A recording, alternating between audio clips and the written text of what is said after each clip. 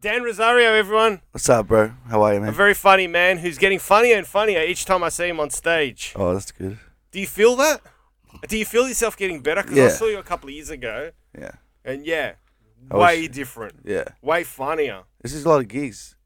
A lot of gigs. And your crowd work is getting really fucking good. And Yeah. I'm envious because I don't do a lot of crowd work. Uh, I sort of straight shoot. yeah. Um, It's because when I started in 2018. When I started comedy, Andrew Schultz was like blowing up. when did you start? 2018. Yeah. I started when I was 19, but I was very half-assedly. But when I started gigging every day, that was 2018. So I started. But I started, and Andrew Schultz was like huge at the time. And he was like, the crowd work guy. So I started doing, me and Altus were doing this. Yeah, right. He's like, if we do 10 sets in a week, 4 of them have got to be crowd work. Dead set. Yeah, so I was just doing What a like, great rule, man. yeah. And where did you do this? At Dirty or just... Or any gigs. Any gig. Although, I remember I used to always time it where Gorilla was on a Wednesday. Every Gorilla, I'd do crowd work. And I'd rock up and I was shit at it at the start. But I used to be an MC at the strippers. So I know how to like pick on people and like do that kind of shit. So I just sort of like do a lot I like crowd work. It's fun. And it works with the content because if you get a good clip of you doing crowd work, you put it up. That is easy and you don't waste material. So when people see it, they like, oh, he's got jokes as well. You know what I mean? Is there a formula for crowd work? Nah, I don't like all that shit. There's this band I used to listen to when I was younger. They're like a metal band, and they're Dillinger Escape Plan. You know them? And they used to have this thing where they used to have the best like mosh pits and shit, and they used to have interviews. They'd be like, oh, do you like know what to say to make the crowd go crazy? They're like, nah, fuck that shit. We don't like to go. Everybody, put your hands in the air. Hey, everybody, on the count of 3. Yeah. 1. They were like, that's fucking fake shit. And I've heard some comedians be like, yeah, you have these moves. Like, you're like, hey, what do you do? And you ask them a question that's like a bait. I don't like that shit. Yeah, right. Just fucking go into it, have fun, talk to them. Very conversational, you know. How long did it take you to get... I'm interested because I want to learn to do more crowd work because I just don't do it enough. Yeah. But how long did it take you before you broke the ice and started feeling comfortable doing crowd work? I think you just have like one really good set and you're like, oh, I can do it again. Really? It gives you the confidence. Yeah. How confident are you in crowd work? Like if you were doing the Comics Lounge on a Friday night, would you do crowd work? Well, I've never done the comedy stage on a Friday night. But if I did, I would probably not do crowd work. Just because where I'm at, they'll just book me because I'm like the new guy. Okay. But if I like at Duck Fat where I run it, I'd do whatever the fuck. But sometimes you try and talk to someone, they don't give you anything. You're like, you freak out a little bit. That freak out's good, but you know, like it's like a bomb. You bomb a little bit, and you're like, oh, that's that. You know? Yeah. Can you cover up the freak out? Do you cover the freak out, or do you let the crowd see the freak out? How does it? What's your? I never freak out like visibly. I don't think. Okay. But sometimes I'm like, okay, and you make a joke about how you're not getting anything out How of it's them. awkward. Yeah. Yeah, it's pretty chill. Well, you seem like a very chilled guy. I'm pretty chill. People are always surprised when they meet me, like after comedy hours or before comedy hours, and they're like, "You're very relaxed." Excellent. Yeah. There are two sides to you because I tend to be a lot more aggressive on stage, a lot more alpha. Off stage, I'm not. Yeah. I don't think I am. I don't think you're very polite and sweet on stage. On stage, you're like, "He's fucking cunts on the road." You're like, "Fuck, he's It's angry." like it's like this alter ego. It's Yeah. the character. I think it's a character. I'm Yeah. true to myself. I'm Yeah. saying what I want to say, but I think that's the vessel. Yeah. And if there wasn't stand up, I'd be that arsehole at a pub on a Friday night going, "This guy's fucked. What's wrong with him?" Yeah. Just going off at But- immigrants. You going on hard on stage makes me feel like I don't know, like when you started doing comedy, like back in Melbourne when you moved back here, Yeah. everyone was like, "Oh, Johnny Cat's really good shit," and then I saw you get angry. It was that dumpster fire. I remember it perfectly. You were angry, but it wasn't an angry bit. Like you were talking about, it was just like, and you weren't crushing. The audience was sort of quiet, but everyone was listening.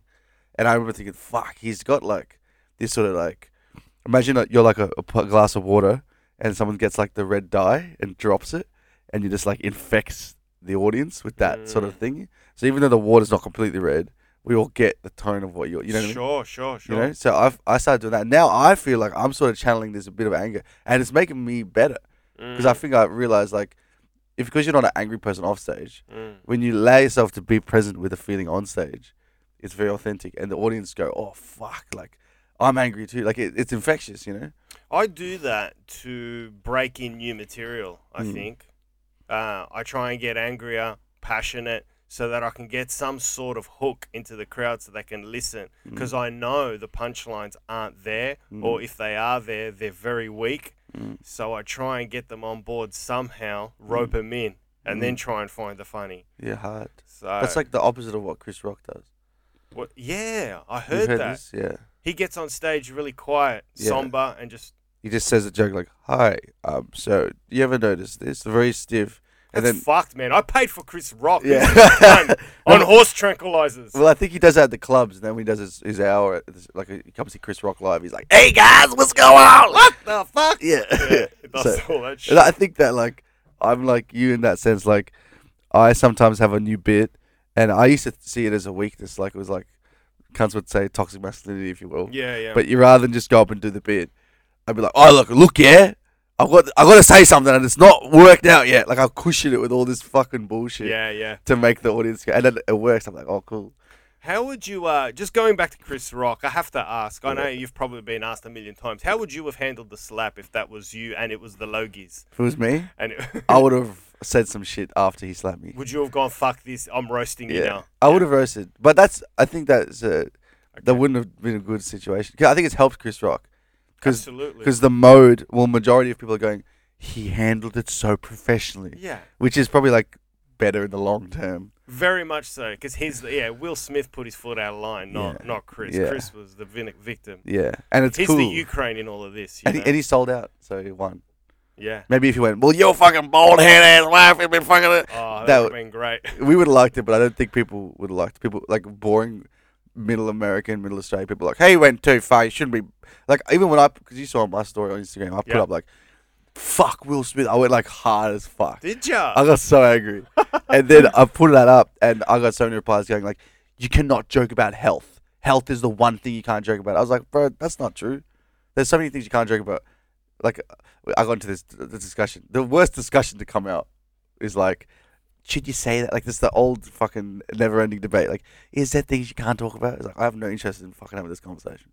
But, like, that was the conversation people were having. So, I think if you went even harder, which would have been funny for us, it would have fucking shot himself in the foot hard. So, you've got a decent presence online, right? So, do you get a lot of, I'm going to go to the nth degree. Do you get death threats? I've had 6 boys pull knives on me at a party. Really? I've had... based on... your Fatima, his Fatima, mum, the your guy's character. mum's name was Fatima, and I thought it was fucking. I thought he was joking when he told me, and he also Fatima's It's a fucking shit name. I don't know. It is what it is, man. So is Stavros and Spiros, but fuck. Fatima's also the name. We're not gonna pull a knife. The name of Muhammad's daughter, Right? the Prophet. So, but wasn't Muhammad banging girls that were 14? That's what I fucking bro. There's so many.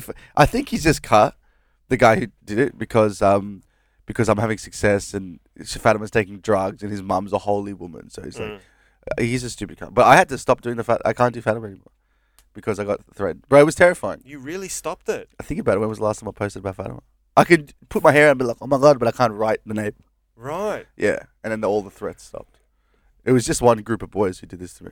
So they approached you at a party and just cornered you. Well, the guy came up to me. How did it play out? Like, were you just go, oh, thanks, guys, yeah. And they go, we want to talk to you about your... This is like a big house party in Brighton. So these wogs, who, like, we used to hang out with, like, Northcote wogs, they went or rent this mansion in Brighton, and they're just like, fuck chicks. They have a pool. They have, like, a sauna. They bring the motorbike in the sauna. This crazy cunts, right?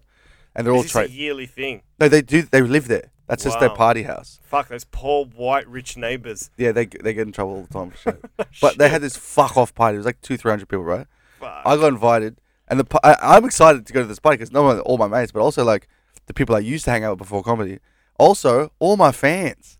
It's all like the doof people, the Chapel Street guys. I was like super excited. Drove in there with my mate, and everyone at this party knows me or knows my videos. So fucking people coming up to me, shaking my hand, hugging me. It was very nice. It's a bit of ego. Awesome. Bit of ego coming out, having fun. There's chicks there, Anyway, this guy grabbed me on the shoulder, and he's like, bro, fucking Fatima. He's just going off me. And it was like, it's just on the dance floor. There's a DJ playing. There's a pool. There's chicks in bikinis. So I'm like, yeah, bro, Fatima. And he had a bum bag. He grabbed my bum bag. He's like, we need to have a chat. And I was like, yeah, in my head, I'm like, yeah, bro, we'll have a chat. Like, man, we'll fucking chat later. Awesome. In my head, I'm like, I don't want to talk to this weird cunt. Yeah. And he's like, no, we're going to have a chat right now. And he was pulling my bag. And I was like, hey, like, nah, man. Look, I'll call you during the week. And he's like, don't fucking talk shit, cunt. And he's looking at me dead in the eyes. And people, it was on the dance floor. So people like sort of looking over like, what the fuck? And he starts grabbing me and pulling me. And is when someone is like, when someone has strength and they actually pull you, you realize how much of a pussy you are. Because I'm like, Most comedians are pussies. All our rage is an act. it's all that. Yeah, we're very. I mean, Jim Jeffries got punched and he bolted. 100%. We're kids, man. We're kids at heart. This cunt pulled me. He was like pulling me and grabbing me, and I was like, nah, man. So I was like trying to get his hands off. In my brain, I was like, push him. And I was like, I'm too scared to push him. So I was just like trying to get his hands off. And then other people turned around. They were like, hey, man, like what's going on? And he was like, I'm gonna fucking break your fucking leg. And then everyone jumped in and pulled us apart. And then someone came to me, he's like, his mum's name's Fatima. And I was like, what? And then the boys who run the party came and like, we're so sorry, he's our mate. And we said, if he does anything to you for the rest of the night, like, we'll fucking kick him out and we'll sort it. Don't worry. Everyone was like, don't worry, it's all good. And I was like laughing about it. And then later on, like, I'm like talking to like 5 people, like telling them the story. And like, it was like a funny thing. And the party went on late. And then like, maybe like 1 p.m., everyone was fucking gacked. People were like, it was just chaos. And I bumped into someone, I turned around, it was him, and I was like, oh shit, I took a step back. It was a guy I haven't seen at this party. And there was like 6 like very out of place, like sort of like Muslim kind of vibes, boys, like Adidas, like fuck it. They circled me, and I'm looking around. It was like they were waiting for my mates not to be around. And they grabbed my wrist and just twisted it. And one of them was like holding something. He was like, he said, I will fucking pump you in the side of the leg if you fucking make one more video. And they're like, pull your phone out and delete all your videos.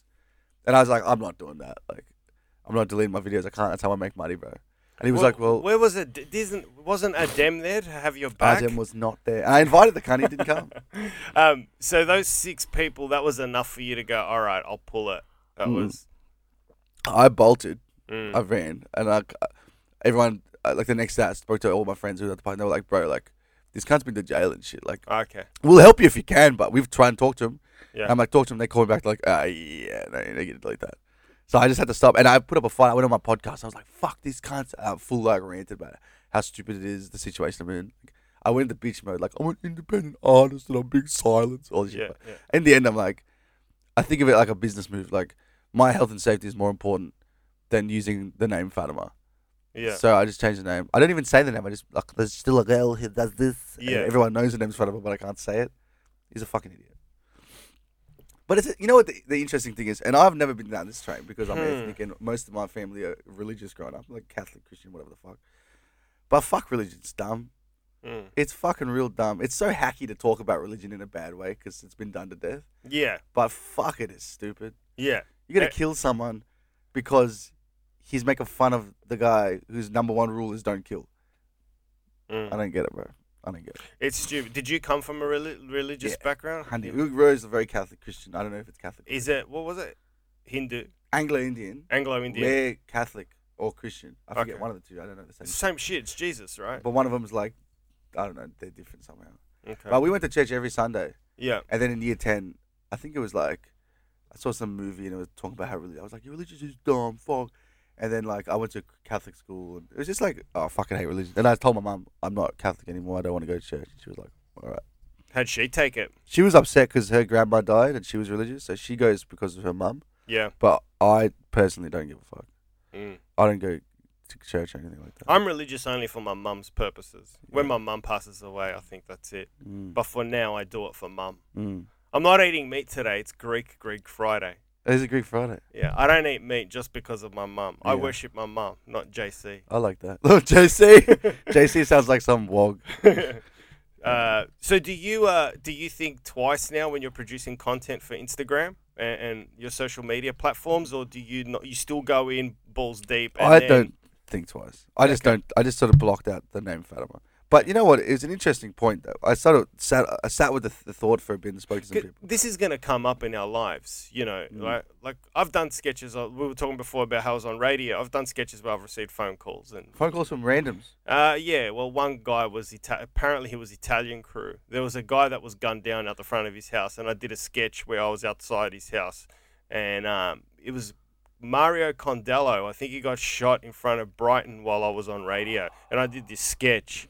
And, I had a phone call going, just stop it, Johnny. Just stop it. Just stop it. Get off air now. Don't talk about Mario like that. Just please. And it was enough in the tone that I heard the seriousness of it. I'm like, all right, I'll pull it. Yeah. So I pulled it. But why you can't get violent about it? Like, I get it. like joking about religion can be offensive to someone, and Yeah. especially like a death. But like, don't you hear that?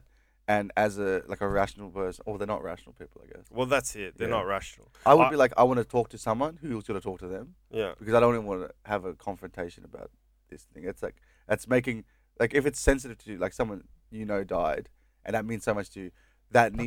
This situation needs to be addressed with sensitivity. That's how I'd approach it.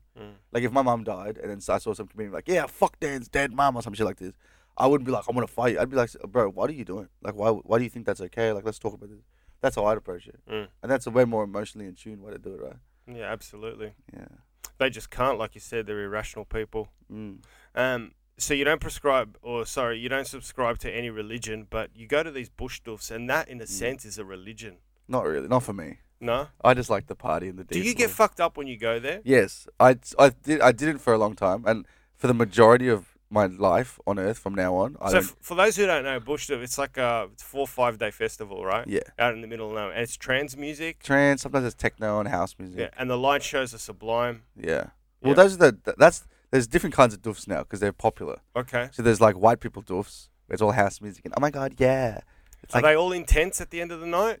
kind of some Okay. of them. Some of them have like the glamping things.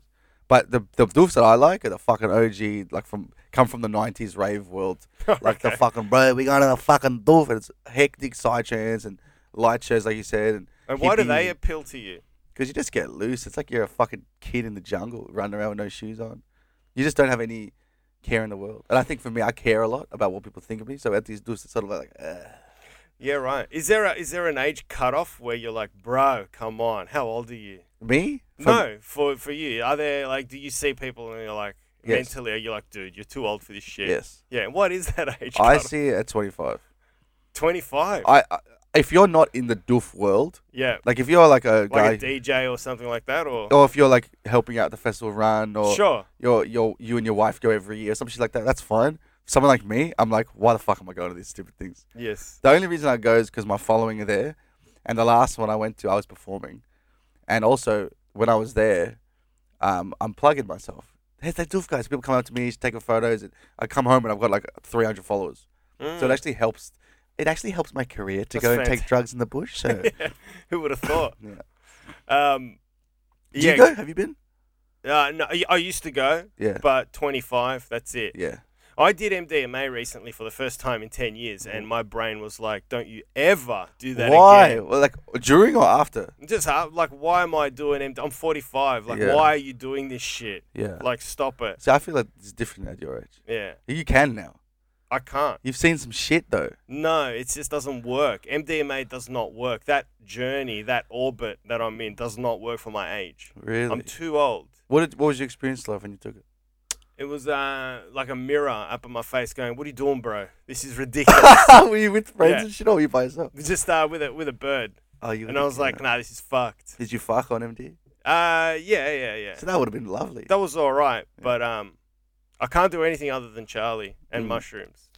That seems to be the, I don't know, old man's drug. Do you smoke bud? No, I eat it. Oh, like the brownies and shit. Yeah, I'm spewing. I haven't got one for you. I can't eat. I don't take drugs, man. I took drugs at Esoteric Festival this year. Okay. Previous to that, it was, What'd you take? I took pingers. Oh, wow. I took pingers. Are they called MDMA caps or are they called Eckies? So there's pills. You press them, the little. Yeah, that's what I grew up on. But no one has them anymore. Everyone likes caps because it's pure MD. Yeah. But I used to hang out with a lot of Arabs and wogs and shit. Yeah, the And we cap- like the hard shit, the pingers, like Pingers. OG, you know? The Mitsubishis, they were stamped with Yeah. Mitsis. Pink and- Mitsubishis, they were the best. And green Heinekens. Yeah, right. And they're mad. So we were just eating them all festival. And that was just like silliness. Mm. I can't do hallucinogens anymore. Especially at a festival where people are talking to me and shit. Like, if I go, I like mushes, like you go for a hike with my friend. Yeah. It's If I- solitude. Yeah, it's quiet. It's a personal thing. That's religious. It's a personal thing, yeah. Yeah. But fucking taking pingers, that's just social.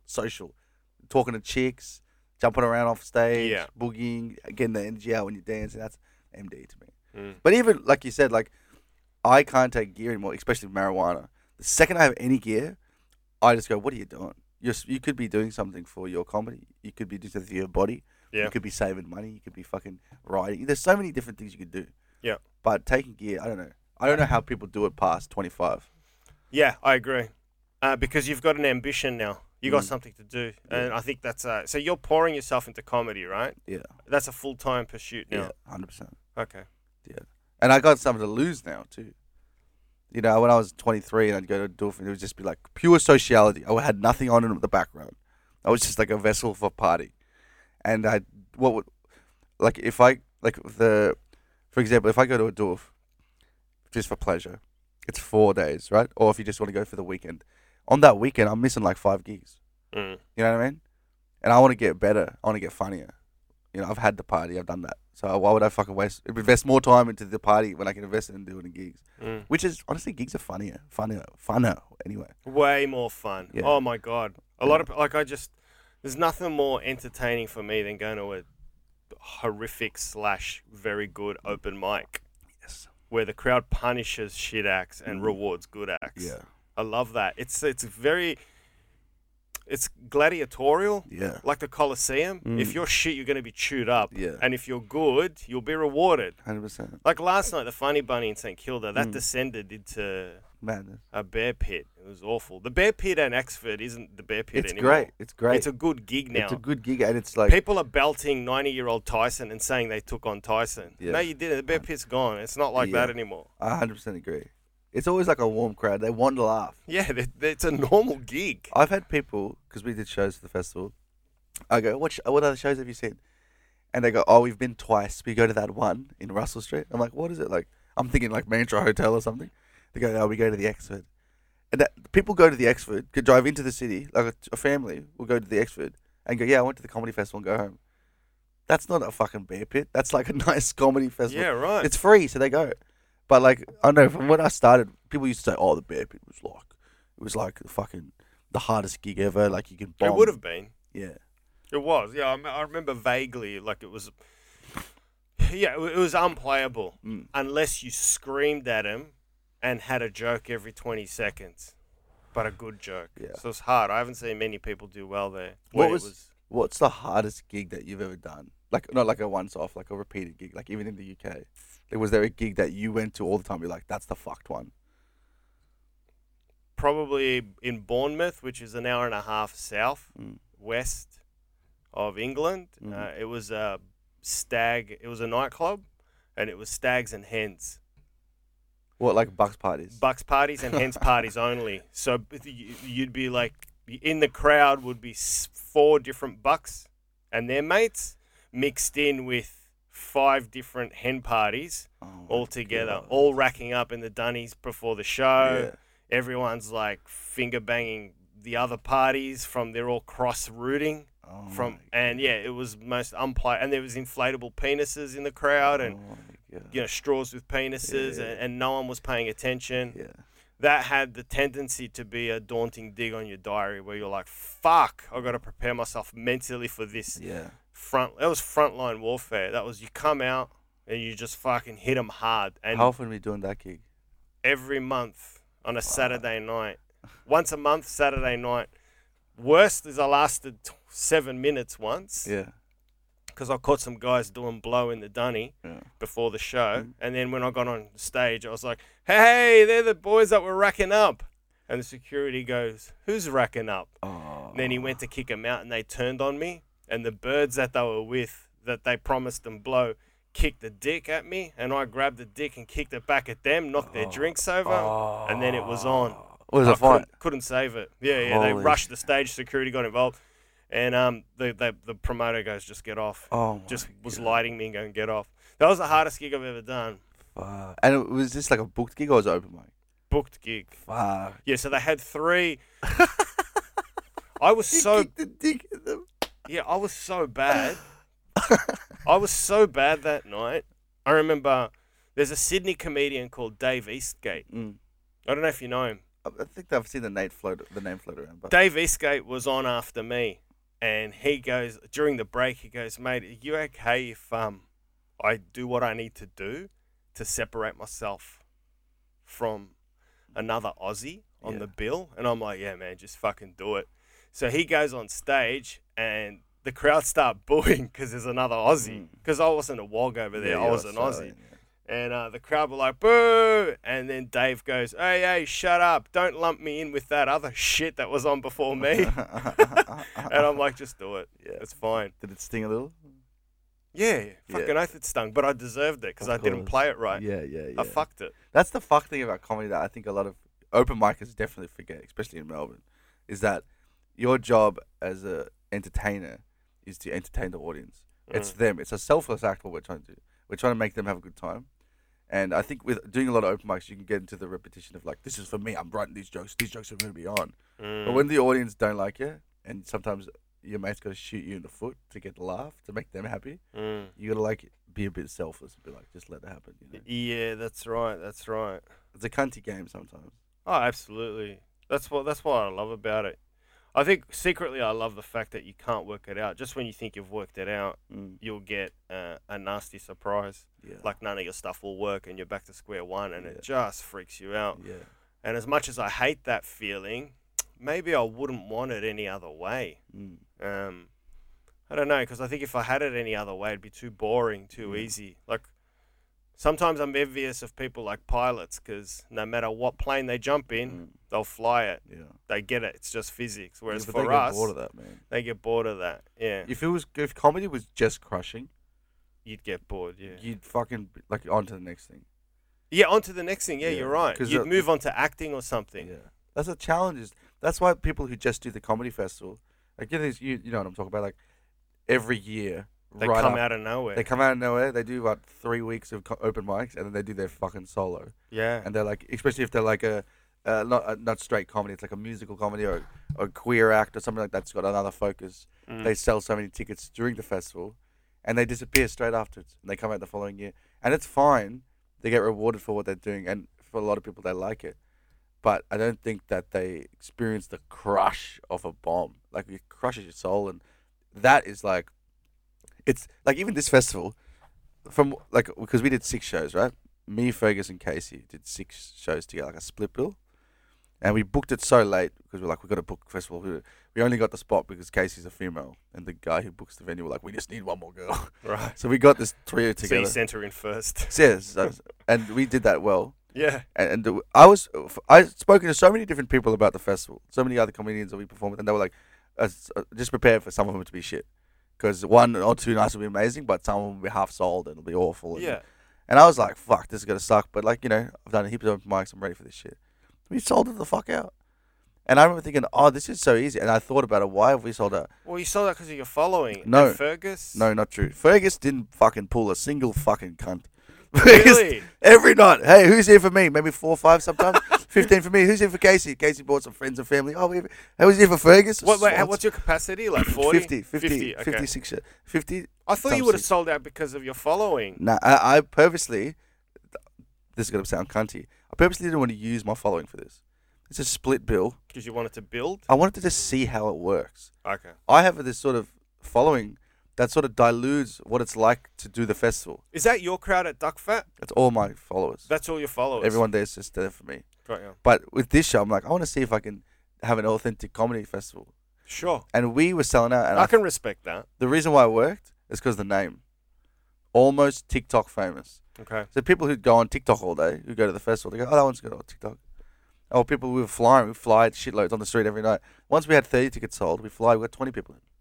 So we're doing good based on these little other things that I'm proud that we sort of lent into a little bit. And I remember thinking, like, because of these sort of little, like, marketing techniques, I think that someone applying for their first comedy festival has a cool name, has a cool poster, they're cute.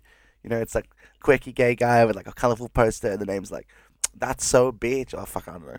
That is going to sell out at the festival. Because the festival, like, that's although my next poster. It's the comedy. Oh, yeah, I would love you in like a bikini. Like, I'm taking it. But like, I can picture like the Melbourne Comedy Festival is so queer focused now, right? So many of the people who go, the young people who go, are so like. They were always diverse, though. Yeah, yeah, okay. But always, it's not straight stand up anymore that sells out, you know. No. Like, I've been to so many shows just to watch. Like, I want to go see this guy. Watch all these internationals or all these interstate comedians just because I've never seen them. The one show that I will say was heaving. It blew my mind. I was like, I was rethinking my whole game. It was Hot Department. we're a sketch group. It's a lady and a gentleman, and they're taking their clothes off, and it's music, and they're doing jokes. It was packed, like 300, packed on like a Thursday, at like 11:50 p.m. Wow. It was jamming, and I was, bro, my jaw was fucking. I was like shocked. I was shocked. I was like, this is like the festival, and shows like this, like Queer Focus, Fun, like all this shit. That's what sells. And for us, just doing stand up, it's so difficult to push because it's oversaturated the festival. They're like, why would I go see this guy just doing stand up when I can go Sure. see this fucking fun, fantastic, whatever. More senses. Yeah, and the Yeah. things like their show was called Hot Department After Party, and the poster was like them looking all saucy, you know. And I'm like, this is like people who do the festival once a year only experience this glorious, illustrious gigs because their marketing's so perfect. Mm. You know what I mean?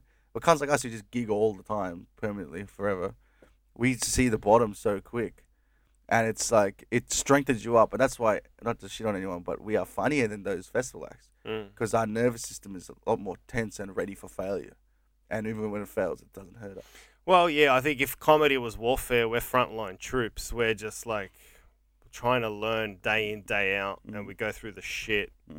We just wanted to learn stand up, I think, and you're part of that. Yeah, You know, and you're always a student, right? Like, I always, yeah, so always will be as well. I think. yeah. I think it's scary if you ever think that you've got it, that you've nailed it. But I guess Chappelle's nailed it. But He said so. He said that thing recently, like 2 years ago. There was some like new comedian talk. I forget who it was, but it was like a lady, and she was talking about how it was like to go out with Chappelle, and they went out together. They did a gig at the Cellar or something. They went out. They were drinking. It was like 3 a.m. They were getting fucked up, and Chappelle turns to the other two and goes, "Hey, do you want to go do a spot?" And she's like, "What? No, we're drunk. Like, we're hanging out. Why you want to go do a spot?" And Chappelle was like, "Well, if we don't do a spot, how are we going to get better?" And she was like, "Here I am talking. Let's hang out. This is the best comic in the world, and he wants to get better."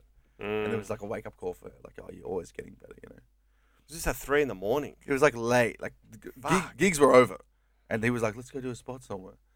And they were like, oh, "Fuck, that's why he's the king, I guess." Yeah, I didn't know Oscar ran rooms in at 3 a.m. in New York. Yeah. He probably would You though. get a message from Chappelle. Do you have the passcode for Yeah. the door? Who's your favorite comic? That's a wild gig. Me, Yeah. favorite comic. At the moment, it'd have to be Louis C.K. Yeah, he's the gun. Yeah, His last one was good, huh? Yeah, very good. Everything he did aside, I'm just talking about the artist. I just think it's philosophy as well as social commentary as well as great stand up. Yeah. And I don't know how he's gonna come at me. And I think that's the biggest joy I get out of stand up, not knowing which angle you're coming at me from. Yeah. Whereas Bill Burr reminds me of like a Dave Hughes. Yeah. Like I know they're gonna get up and just go. They're gonna come at me from this exhausted blue collar angle shit. Bum. I can see him coming a mile off. Yeah. Whereas Louis tailors it. Yeah. And I think Dave Chappelle is a wonderful successor to the late Richard Pryor. Yeah, Hundy. For sure. Because it's feelings. Yeah. He's throwing out feelings for you. And that's my favourite stand-up. 100%. And that's what I want to be. Yeah. I want to be autobiographical, but sort of reveal myself who I am. That's You why I 100% do struggle. that. You That's do why I that so struggle well. bringing family to shows. Oh, really? Yeah, man, because you got to understand, my mum is a wonderful, innocent Greek lady, and I don't want her to expose her to my world of mushrooms. And, even though she would never understand, like I haven't touched alcohol in 4 weeks because of a mushroom trip that said stay off really. everything except for coffee. Yeah. That's all I Wait, allow how myself. many mushroom trips you taking? How often do you do it? About twice a year, 3 times the Oh, most. that's that bit you have. Yeah. I genuinely try and stick to it because I think it loses its sharpness. Yeah. If you hit it too hard. It's like anything. Yeah. It's like bombing. If you bomb too much, you start to bomb really well, because you sort of go, you don't give a fuck anymore. When you crush, like, you know what? I've been doing all these really good gigs. I've been getting a lot of good spots, and I've been blessed. This guy who works at the festival sort of picked up on me, and he's been giving me like good gigs that are really like a lot of people and like a couple hundred people each night and all this kind of stuff. And I've noticed just in me going from just slaughtering in front of these easy gigs, going back to the open mics is very hard. And I feel so much pressure, and I bomb horribly. Wow. And I suck, and I go, fuck, I'll do my good shit, and I bomb with that. And then the next cunt, some Joe Shit the Ragman new guy, will pop up and just do new and destroy. And I'll be like, fuck. What do you put it down to? I think it's because you forget, it's like anything. Once you go there, it's really hard to return, you know? And good gigs will always come and go, but you always should be doing like epoxy gigs just to get into the rhythm of writing and stuff. And like, for me, like, you know, I'm a new comic, so like I don't really have a taste of the other world, the upper echelon. So what I do, straight away you're like, oh, is this it now? Is this something we want to do? And then you go back to the open mic. But like when you're doing open mics all the time, you get good at doing open mics, and you cry, and then you get put up in a good gig and you just destroy. You've realised now, surely, that when you do the Comics Lounge on a Friday, when you do Kings of Comedy on a Friday, when you do the Comedy Store in London on a Friday, you're going to crush. Because the doors have opened, they deem you ready, so you're not going to falter. Are you aware of that? Like, kind of. It's just they know they prejudge you. They've seen your material, they know what you do, and they know full well management that you're going to crush in their room. Yeah. And the audience on a Friday night at the store in London, they've paid something like $60. Oh fuck! Really? Aussie dollar, like £30 to be there. That's so insane. there's this trust that's given. Yeah, they've already invested in the show. Absolutely, Yeah. and they know we're paying $30. It's the center of London. Yeah. This guy's going to be great. So you're going to come out. You're going to be nervous, but you're going to crush. Yeah. Well, that's what I've noticed. I love those gigs. Yeah. And they're fun as fuck. So it's interesting. You'll learn. Yeah. At the bottom end of the ladder. Yeah, you that's where you learn. That's where you actually figure out shit. Yeah. And that's where you get your tone. That's where you understand what you want to talk about. Yeah. That's where you find yourself and you perform Yeah. in the plush rooms. Yeah. And in the plush rooms, I feel like I've been doing Comedy Republic a fair bit, right? And the one thing I've noticed about Comedy Republic is a bit easy. It's a bit easy. And I feel like sometimes I'm up there, I'm like, I feel hacky, you know? And then I'm going back to the open mic and I'm like, whoa, this open mic's so shit. But like, I wasn't like this 3 weeks before I did this fucking other gig. So I think when Comedy Festival ends, it's like an end of the series of good gigs. I'm going to go back to the mics and just fucking push. So I'm going to Sydney. I'm moving to Sydney in May. Oh, permanently? Just for 6 months to see how I go. Yeah, right. See what's up there, you know? Yep. Just smash it out, all these new gigs. That's great. No friends, no distractions, just focus on writing an hour. That's what I want to do. And like it's got to be good to go just like be known at these open mics. So you literally got no one up there? I've got no friends, nothing. Cool. There's man. one. That'll be exciting. There's a few comedians I know, and I think my sister used to live there. She got some friends, but no like social scene at all. So you're just gonna hit the ground there in the open mic scene, and yeah, that's fantastic. I couldn't get book spots there because all those sure. dudes know me from Instagram and shit. Yeah, but I want to suck some dick, man. Yeah. Yeah.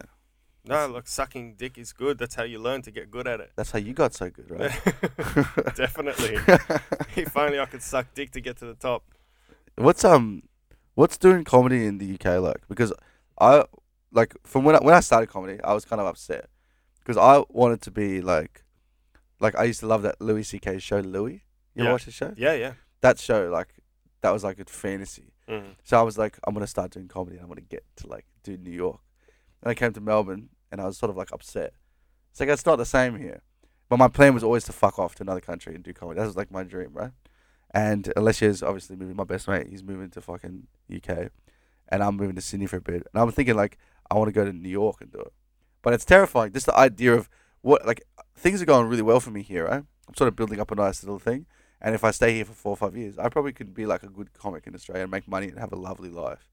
But there's this sort of fear, like, if I jump ship too early and go to New York, everything here just goes, all right, he's gone. And I try there, and what if I don't do anything there for 6 years, come back, and that terrifies me. And how much does it terrify you? Does it terrify you towards inaction? Nah, so you'll go. Yeah. I think ultimately you're going to do what you do. What you do, you'll decide what you do for yourself, and it'll be the right decision. And I think anything else will be, you'll have the benefit of retrospect one day in the future. But having said that, you will decide what to do with your own career, and it'll feel like the right thing. So if you stay here out of fear and don't go, then you're going to hate yourself. And you're going to be complacent on stage. Yeah. Yeah. I wanted to go because I wanted to go as far back as 2000. Look, yeah, I mapped it all out. I had pinpricks on my wall of a map of London with all the fucking gigs. Yeah. And I was ready to go. Like all the spots to go to? All the spots. Fuck. Train lines. What's the best area to live in London to get to all these gigs? What time was the last train home? I mapped it. I planned it. I went. I planned to stay for 3 years. I ended up staying for 10. But what brought me back was I had a fiance at the time. We wanted to live here again. And I genuinely started missing home. Yeah. I felt that I needed my soul to grow so that my comedy could grow. Yeah. I genuinely believe that. I needed to be here. I was on the road a lot. Since being back, have you noticed that your comedy has changed at all? I think it's gotten deeper and more personable, and way more enjoyable for me. Yeah. You know what? I agree with that. Because the first time I ever saw you was at the lounge, and I think you were like just come back. Yeah. And I remember seeing you, and it didn't tickle me.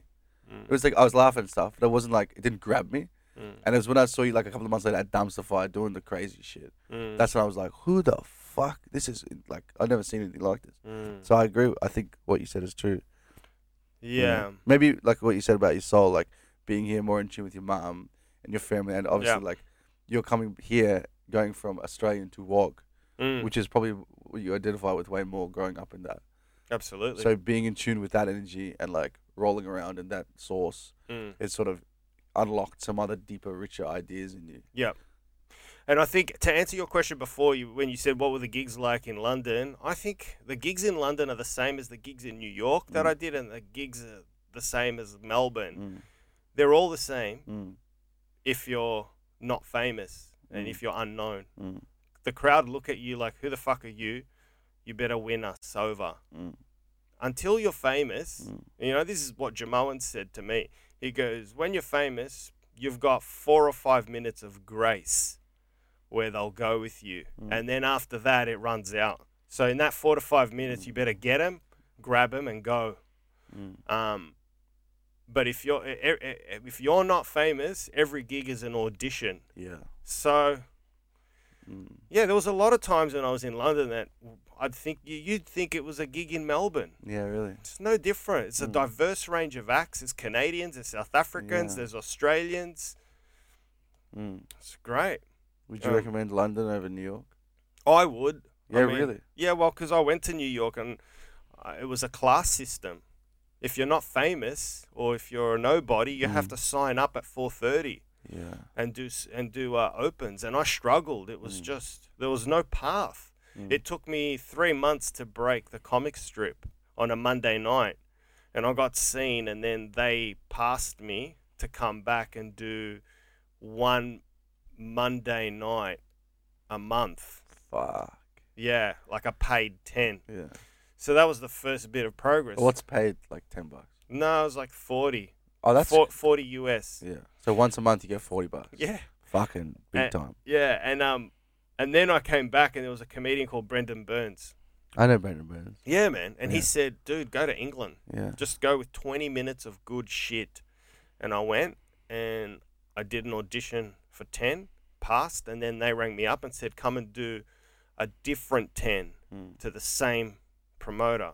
So I did a different 10 and they said, yeah, you're in. That's 20. I was getting paid work. And I'm like, this is a no-brainer. Yeah. And England is Britain is such a small piece of land. There's 60 million people. So there's millions of gigs. Well, my agent alone had 110. Yeah. And that was just my agent who I didn't have to ask for gigs. So he just give you gigs. You're like, hey, come here, come here, come here, come here. That's your night. Yeah, that was my agent. Like 110 gigs across the UK. And then I was allowed to find my own gigs and book my own stuff. Yeah. So, yeah, you can be a well-paid, unknown comedian, which is what I was, which is what I was telling Alessio, another great comic, which is what attracted him so much. Because I think he strikes me as someone that just wants to put his head down and work. 100p. So that's where, if you want to just get good at stand-up, and just do stand up. You know, I went through 5 years of radio and I came out the other side kind of bitter because I wasn't promoted and I was stuck on nights and I wanted to leave night radio so I can go and do gigs, and that fizzled out. They never promoted me, so I left, and that's where I was like, where can I go to just fucking do gigs? Yeah. And that's where London came calling. Yeah. You know? London calling. Well, yeah, literally. So I think that's, but I don't know. I can't get involved in your career, but I think you should see what happens here. Yeah. Because I got to stay for a couple of years. yeah, no one's taking away your gigs. It's different if you got a job on radio and you couldn't gig at night anymore. Then I'd be saying, don't give up your stand-up. But fuck, man. I mean, if you're gigging at night, why not just build your present? Yeah, and you're not, you know, your stand-up's not suffering. You're gigging every night. Yeah. So why not? Yeah, go to Sydney. Yeah. The thing is, I'm in this weird opportunity, like, where I'm not famous, but I have the ability to sell tickets. Yeah. So that sort of grey area sort of takes the pressure off. Whereas to someone Alessio, he's my best mate, and I think is better at stand-up than me, but doesn't have that ability to sell tickets. So because I can sell tickets, I have sort of a responsibility to use that platform to make money here, you know? And my end game is to be able to come to Australia, do like 4 festivals, like Melbourne Comedy Festival, Adelaide, Perth, and then Sydney, and then fuck off somewhere else for the rest of the year. Do gigs all fucking day and night, and come back every year. I make my money in that monthly. That's my plan, you know. But it's like such a fucking grey area, you know. Like no one has this path that anyone else has. So you can't like if I was employed, like I went to uni and did marketing. Everyone in my family wanted me to be like a marketing, whatever. Well, you've marketed yourself expertly. Yeah, fucking it. But your parents wouldn't understand that probably. My mum gets it. My mum gets it. That's great. But like they in my family, like you get a job, and then you speak to you have like a mentor, and the mentor's like, well, you do this and you do this, and then after 3 years you should do this, and he's applied for this. That's like my sister. She's got a good job. And she tells me, she goes, oh, I've got this friend who's a runner and he's teaching me how to run. Like, you've got people who, like, sort of influence you, very specific things. And I look at that, I'm like, I can talk to comedians about shit, but it doesn't matter because since we're all different on stage and the way we act and socialize is different, just based on that alone, the way we traject into our careers is going to be vastly different. So advice is always just more like, here's my perspective. Here's my perspective. You know, this is how I write. Don't do it because you're probably different, but take what you can out of that, you know what I mean? It's a weird industry, but we all are symbiotic, you know what I mean? Like, even though me and you have very different people with different lives and different stand-up styles, like, what I take from you is very unique to what I am. And what you take from me is very unique to what you are. You know what I mean? And same with Lesher. Like, look at, me and Lesher have been best friends for 10 years, right? He's my best mate. I talk to him every fucking day. He'd call me while I was on this podcast. Could you fucking find more 2 opposite cunts? We're physically and mentally and emotionally the complete opposite. You know what I mean? But we're best mates. I think that says a lot about comedians. If you're funny and you make someone laugh, doesn't matter what fucking values you have, your social skills, your 100%. I like this cunt and he likes me because we make each other laugh. Yeah. And that sums up all comedians, you know? Doesn't matter if you're fucking, like me, Alessio always makes fun of me. But he's like, when we were fucking young, to now, I've always been the cunt who comes up to me and goes, oh, bro, fuck this chick. Like, oh, you know, and he's never been that cunt. And I'm sure that he's been fucking cunty, like, fuck this motherfucker, you know? Like, I would hate that cunt in my life, but we're still mates because it's funny. And, you know, and the same with Lesher. I used to be the party king, going out every fucking week, all the doofs. Do you want to come? He would never come. He's like, fuck that shit. Just like, why would you be friends with somebody who doesn't want to do the same things you want to do? It's because we're funny. Stand up. That's the common ground, man. The common ground. Absolutely. And make each other laugh. Man, I got to go. Yeah, bro, fine. 3 o'clock. I promised I'd be out of here. Yeah, spot on. Thank you so much for coming in, man. I appreciate it, brother. I love you. Thanks for having me.